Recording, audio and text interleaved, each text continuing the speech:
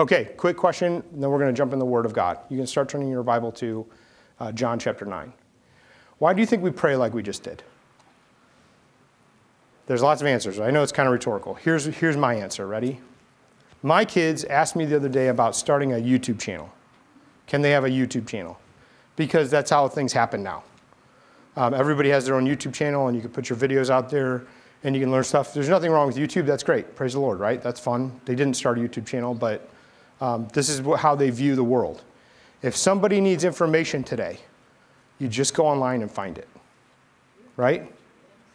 But if you need the Lord, how do you seek him? And there's a lot of people, kids especially, who have now, new generations that have grown up with the internet, which is a great tool, right? Some generations now have grown up with the internet fully since they were born. Some of us remember when there, meow, and it went all the sounds forever, and it took 20 minutes, and then you could that was the first thing, right? Some of us remember that. Some kids now don't. And so the unprecedented access to information is wonderful. It's also making people more alone than ever. Isn't that weird? More connected and more alone than ever in history. So for our young people especially, but for all of us, if you need to seek the Lord and you need the people of God, and not just the pastor, but the people of God, because we need each other, how do we do that? And when we pray together in these little groups like this, it is ultra countercultural. It is. Because if you have a question or something, you put it on Facebook. Anybody got a recommendation for how to get my dog to stop gnawing his paws? Right? And you see all this stuff all over social media. People have questions. They don't call anybody anymore. They're devoid of community. So we're pulling back into community to remember the Lord together, to seek him together. And as a demonstration for our little ones, this is what you do. Don't just go to Google. Come to the people of God. Right? Now, you did that without even realizing it. But it means something. It means something to all the kids that are back there because we're training them. This is what you do. Now, we don't do that every Sunday, do we? But when we do, it's important. And so if it was awkward or weird, forgive me. Especially it's the worst for the video. All the video people, if you're still with us, God bless you, thank you. They're like, what is happening? They don't know. They see people milling around like, I guess it's over. They don't know what's happening. But for us who are here, it's important for us. Amen? Okay, that's why we're doing that. Having said that, here's John chapter 9. We started looking at this last week. And in John chapter 9, really in John chapter 8, Jesus has gone through the temple and he's teaching. He's done a bunch of miracles. The elite of the day, who are the Pharisees, they are sort of the Jews of Jews. They are the Ivy League educated people. They're not exactly priests, but they kind of function like priests. They're the lawyers of the day, basically. And they know a lot about Scripture. They've also taken Scripture and made it minute in its application. And so the difficulty there is they have created specific laws and ways of doing things that are more than Scripture says in a heart to try to please God. For instance, one of those laws that we talked about last week is you can't make any clay anything on the Sabbath day. If you mix water and mud together to make any kind of clay something, that's work. There's a certain amount of steps you can take on a Sabbath day. So when our worship days happen, make sure you're within those steps so that you're not working. If you come into work, the Lord said to rest, which is right and good. Amen to that. But if you step, one step too many, now you're in work and you're in sin. And that's what I mean by they made it too narrow, because it's hard to define that. And Jesus is sort of just eating and drinking with people, and the Pharisees hate it.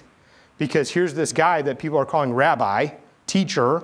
They're supposed to be the teachers. Who's this guy? And this guy, he's eating and drinking with people who are bad people. That's ridiculous. And he took a lot of steps today. What the heck? He's not listening to anything. This guy, he is not for us. He's against us. And so much so, it's come to a head now because Jesus has literally said to them, you are following your father Satan and his will and desires, and I'm following God. And they're like, what? So they're very upset. So then he leaves the temple after basically telling them he is God. So they're very upset. They want to try to stone him to death, and he escapes somehow. Goes outside, spits on the ground, makes a little clay mixture, working on the Sabbath day. That's not okay. And puts it in a blind man's eyes, tells that guy to go wash. So he goes to this pool, washes, receives a sight. How amazing. And now court begins. And the court begins because the Pharisees, who are the lawyers, are like, what is happening? So they bring the guy in, the blind man who now can see.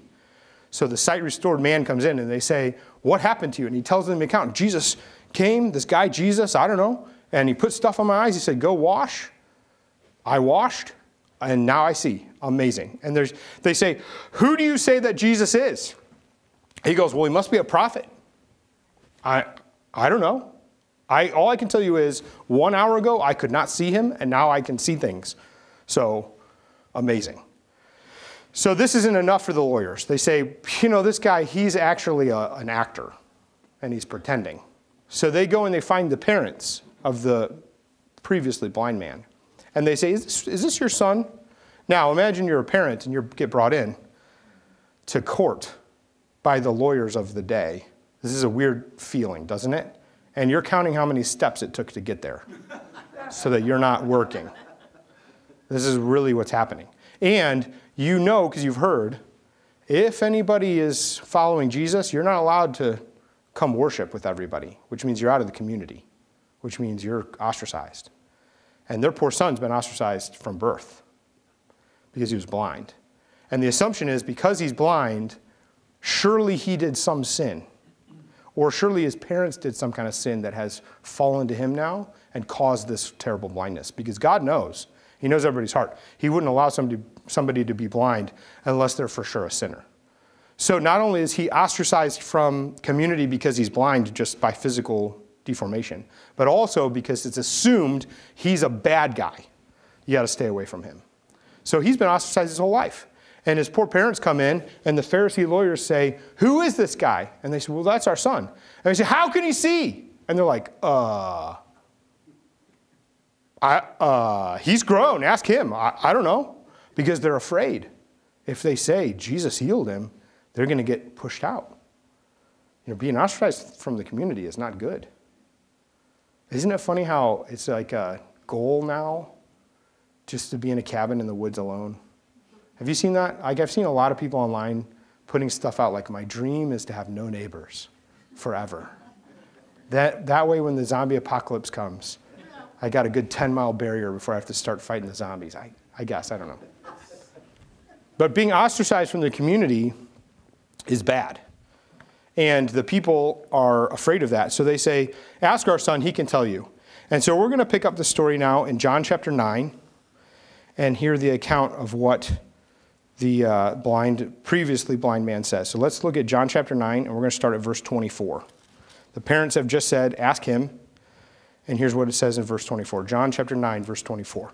So for the second time, they called the man who had been blind. And they said to him, give glory to God. We know that this man is a sinner. Speaking of Jesus. He answered, whether he is a sinner or not, I do not know. One thing I do know, that though I was blind, now I see. They said to him, what did he do to you? How did he open your eyes?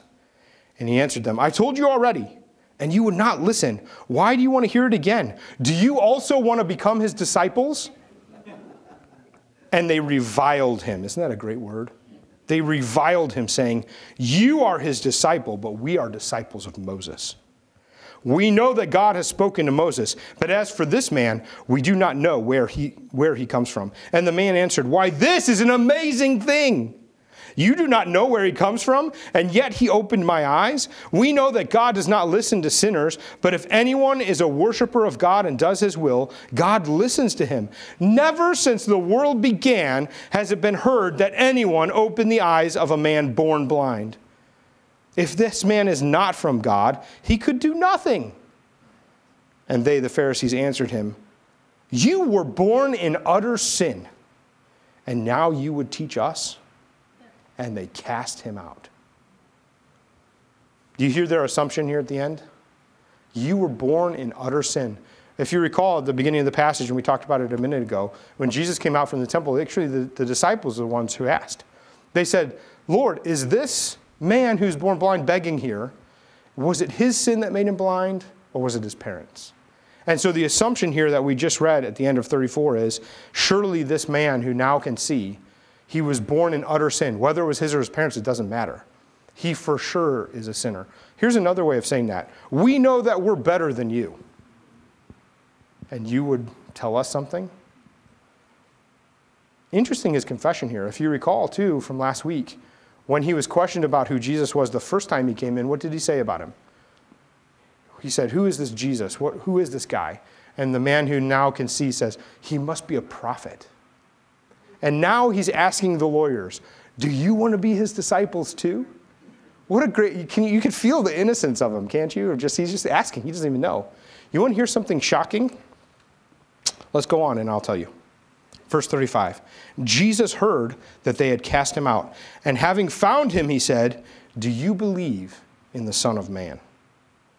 He answered, and who is he, sir, that I may believe in him? Verse 36 here. Who is he, sir? You know, the man who was born blind received his sight at a pool when he washed the gross mud spit mixture stuff off of his eyes. You know, he had never seen Jesus. And now he's standing in front of him. He doesn't say, Jesus, my healer. He says, who is he, sir? The voice sounds kind of familiar, but so many people, I don't know. And what does Jesus say in verse 37? Jesus said to him, you have seen him, and it is he who is speaking to you.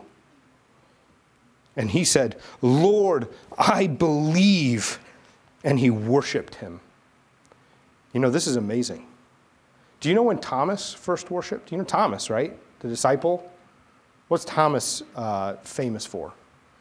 The doubter, right? Oh, what a terrible rap he got. Doubting Thomas. And he's the doubter because he says, unless after the resurrection I can see the wounds in his hands and place my fingers there, unless I can see the gash in his side and touch it, I can't believe that he rose from the dead. And then Jesus appears to him.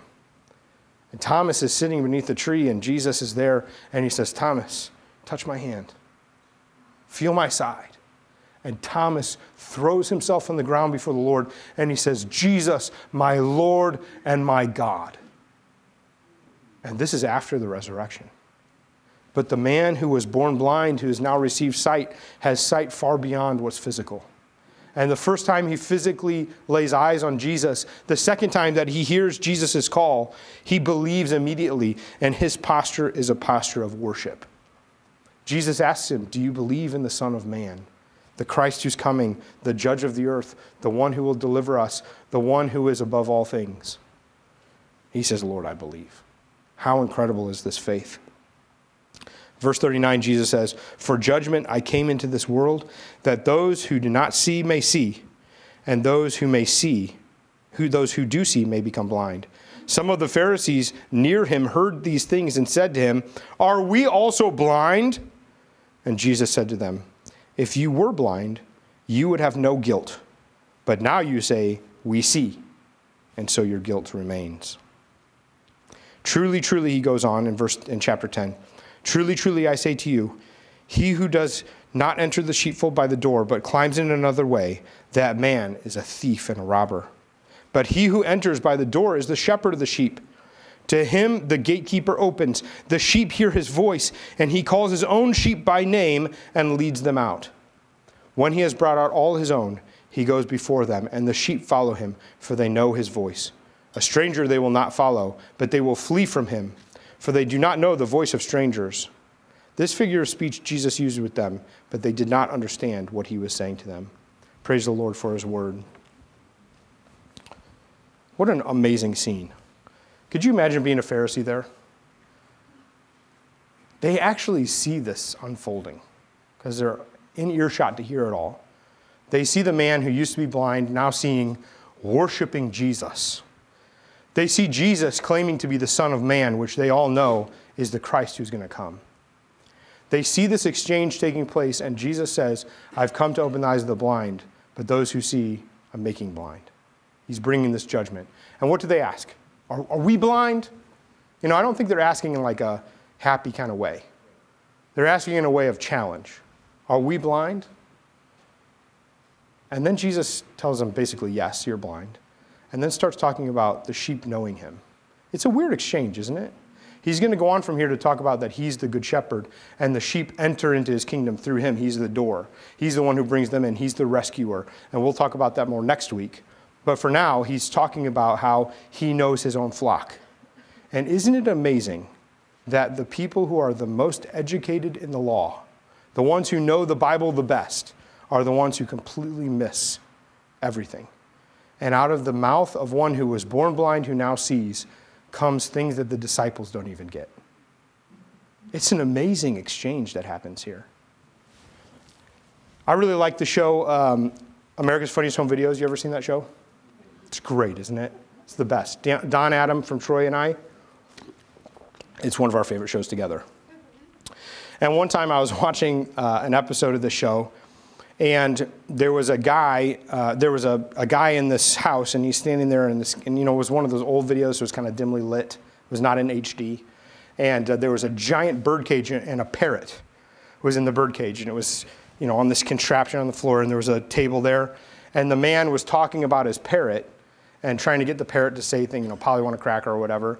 And the man fell and hit the table, and the table shifted over and hit the bird cage, and the bird cage started just slowly falling. And so it's going over and it's going over, and the bird is talking the whole time. And the bird is going, oh my God, and just falls, and the whole thing hits the ground, right? And then a bunch of curse words. Just the bird, and it's all the bird, right? And so this was one of the funniest things I've ever seen in my life, because the bird is unprompted just doing it. Now, how would the bird know all these words? How would the bird know, right? Oh no. Yeah, eavesdropping. And listen, if there's a time to call out to the Lord and not use his name in vain, it's when your cage is falling and you're in trouble, right? So at first I'm like, this bird knows Jesus. He's crying out to the Lord. What a godly family. And then as soon as he's on the ground, like sailor speech comes, right? And I was in the army, and sailors, worse. Now, where did the bird learn? The bird learned all this stuff from the family. This is how they talk all the time. And so as a disciple of that family, he learned how to speak following the patterns of the ones who had claimed him. And now Jesus is standing with a man who used to be blind, who now can see. And this new disciple who's an hour old? I don't know. How long has it been since maybe a couple hours? It's still the same day. And so even in the first day of becoming a Christian, if you will, here's a guy who can already speak the lingo of his new house. How incredible is that? Why is that? It's because when the shepherd calls his sheep to be his own, he doesn't just take you and paint you over. He transforms you to be something else. And so here's the blind man who from birth cannot see, and now in an instant can see. So miraculous and powerful is this miracle at the pool that now coming back to see Jesus, he can't even recognize his voice. But as soon as he realizes it, he declares the majesty and divinity of Jesus Christ and worships him there, regardless of who's listening. His own parents are afraid of the lawyers for fear that the Pharisees would push them out of the temple and the synagogue. They decide to decline on any comments and instead tell them, you need to go ask our son. But this son is emboldened now. Where would he get this from? What's in it? Yeah, but what in his life could have prepared him for the kind of boldness to stand countercultural, declare the truth to all the powers that be, and then walk the walk and not just talk the talk? What could have prepared him? Honestly, nothing. I mean, he sat and begged his whole life, so maybe you could make a case for, well, he doesn't really care what people think about him because he was blind. Now he sees. But in the clarity of seeing, when you see yourself for the first time, I started working out recently at the gym again. And there's mirrors everywhere, guys. Everywhere. And the thing I see in the mirror is not what I thought in my head at all. Like, man, you ever do that? You ever like catch your reflection while you're doing a workout and you're like, I look awesome right now. I'm awesome right now. And then you're like, whoa, let's go. I got to get a drink. But this guy, now that he sees himself clearly for the first time, he's not thwarted by what he sees because his vision is so encompassed by the Savior. He's so enthralled with the Son of Man. And something in him has changed. Light has come in. Why has it come in? Because he's one of the Lord's lambs. Because he belongs to Jesus and because the Good Shepherd has called him. That's good news. That's good news for us. Because in the same way we know Jesus, we know his grace, we know his peace, we know his gospel. We know that he died and rose again. We know that he took all the punishment for sin. We know that he is our life. And as we put our faith in him, we trust him that we're going to be saved and that he has cleansed us from all unrighteousness. But we also trust him for every step, don't we? Everything in life. And here's the great news. If God can take a guy who had nothing to offer, what education could the blind man get? He has no degrees. What physical activity could he do that would make him strong enough? How could he go on runs and races and do things? He was utterly helpless. And yet now God is using him to declare the majesty of the Christ. If God can use somebody that was utterly useless and then put words in them to declare the majesty and grace of Christ, how much more now can he, now that we know his death and resurrection and are filled with his Holy Spirit, know his peace, his grace, his empowering to do all the things that he's called us to do? The big question then is, are you his? Are you one of his lambs? Are you called by the shepherd? Do you know him? The Olympics just started and they're really fun. And we've enjoyed watching them. Did you watch the procession of all the athletes? Did you see that happen? Did you notice some of the really ornate costumes and neat things? Really ornate. I thought our people looked ridiculous, but that's okay. But it's interesting to me that some people come in with just beaming with pride for their country and that they're representing something bigger than themselves. Others you can see are just athletes. They're just coming to compete, and you can see it in how they saunter. Lisa and I watched some of the Olympics yesterday, and they had the snowboarders, and our American snowboarder, she won silver. It's a great job. I mean, amazing. I don't know how they don't die. I mean, they're flying through the air. So it's incredible. But she's giving her interview, and the interview was like, basically, in my own words, paraphrasing, yeah, it was totally gnarly. All right. Like, that was the whole thing. And they're asking her questions. She's like, yeah, it was awesome. And she was great. God bless her. I'm not trying to have any kind of thing. But she's representing the United States of America. And I'm using her as an example because, especially in our country, I don't feel like our athletes really have that feel. Like, so there was one guy, it was 20 whatever degrees in Beijing, like 24 degrees. And one guy was in his tribal, naked, mostly outfit. Yeah, the America Samoa. Man, and he was all like oiled up and stuff. He must have been freezing. And he's got to compete now. Like, the whole time I was watching, I was like, man, I hope he doesn't catch a cold. Like, it's freezing cold there. And he's for a long time. And then they go sit in seats. They don't just go like, oh, back to the warmth. So hopefully he had a jacket. I don't know.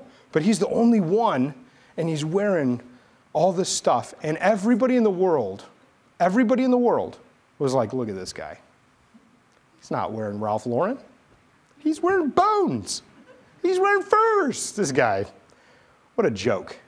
But for the people in his country, man, what an honor. They're built up and honored. It's amazing, isn't it? Who do we represent?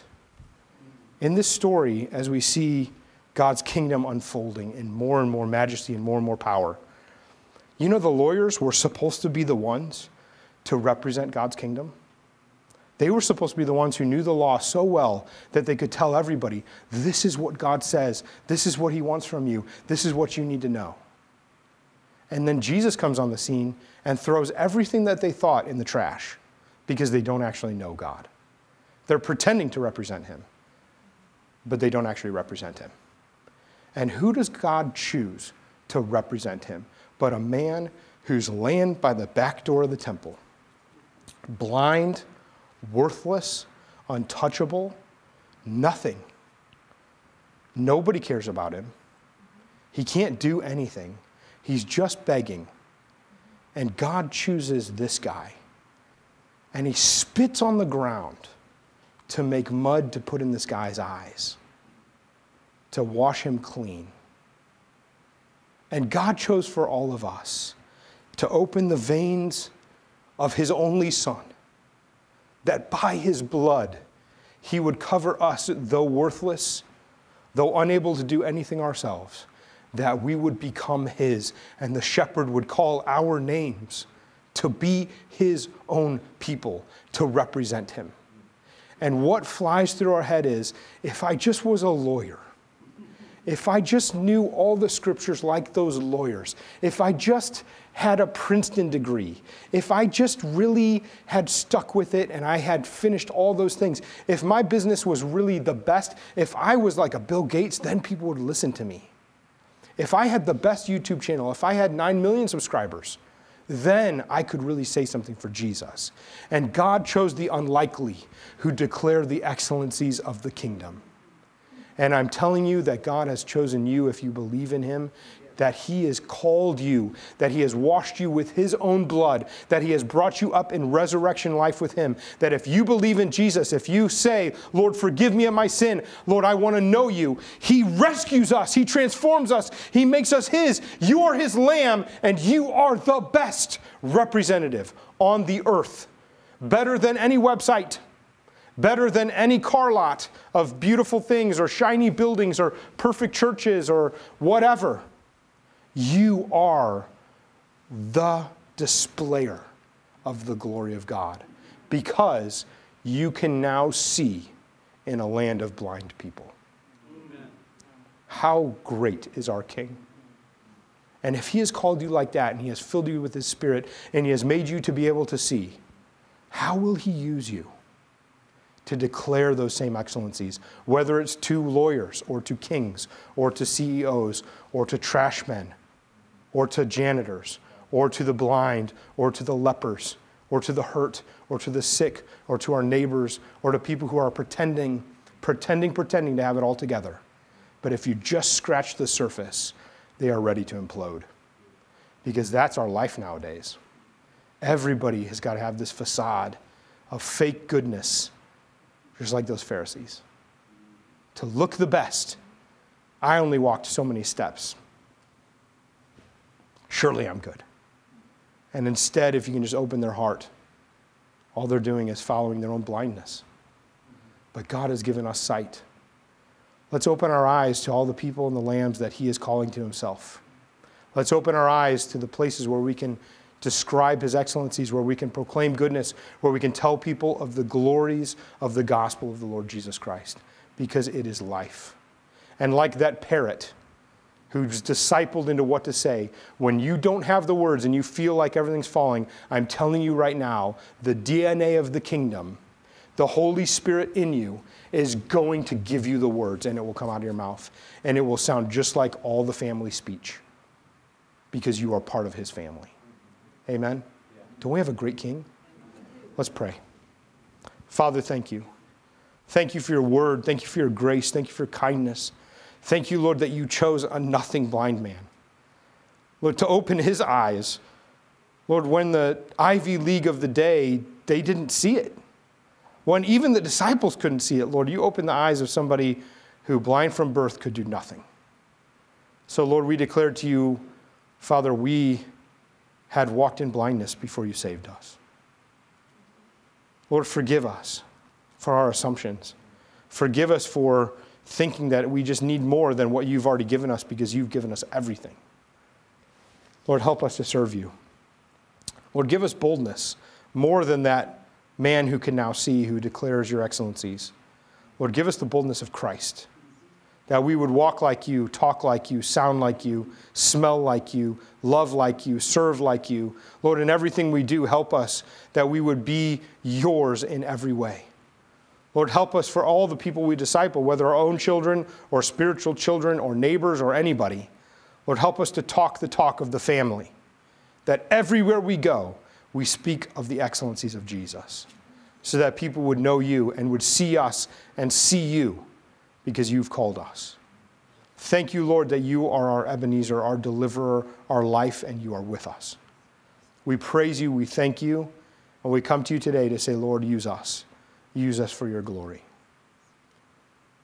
May the grace of the Father, may the perfect rule of the Son, and may the power of the Holy Spirit fill you as you go from this place to know that you are truly his. God bless you. Have a great day. Thank you.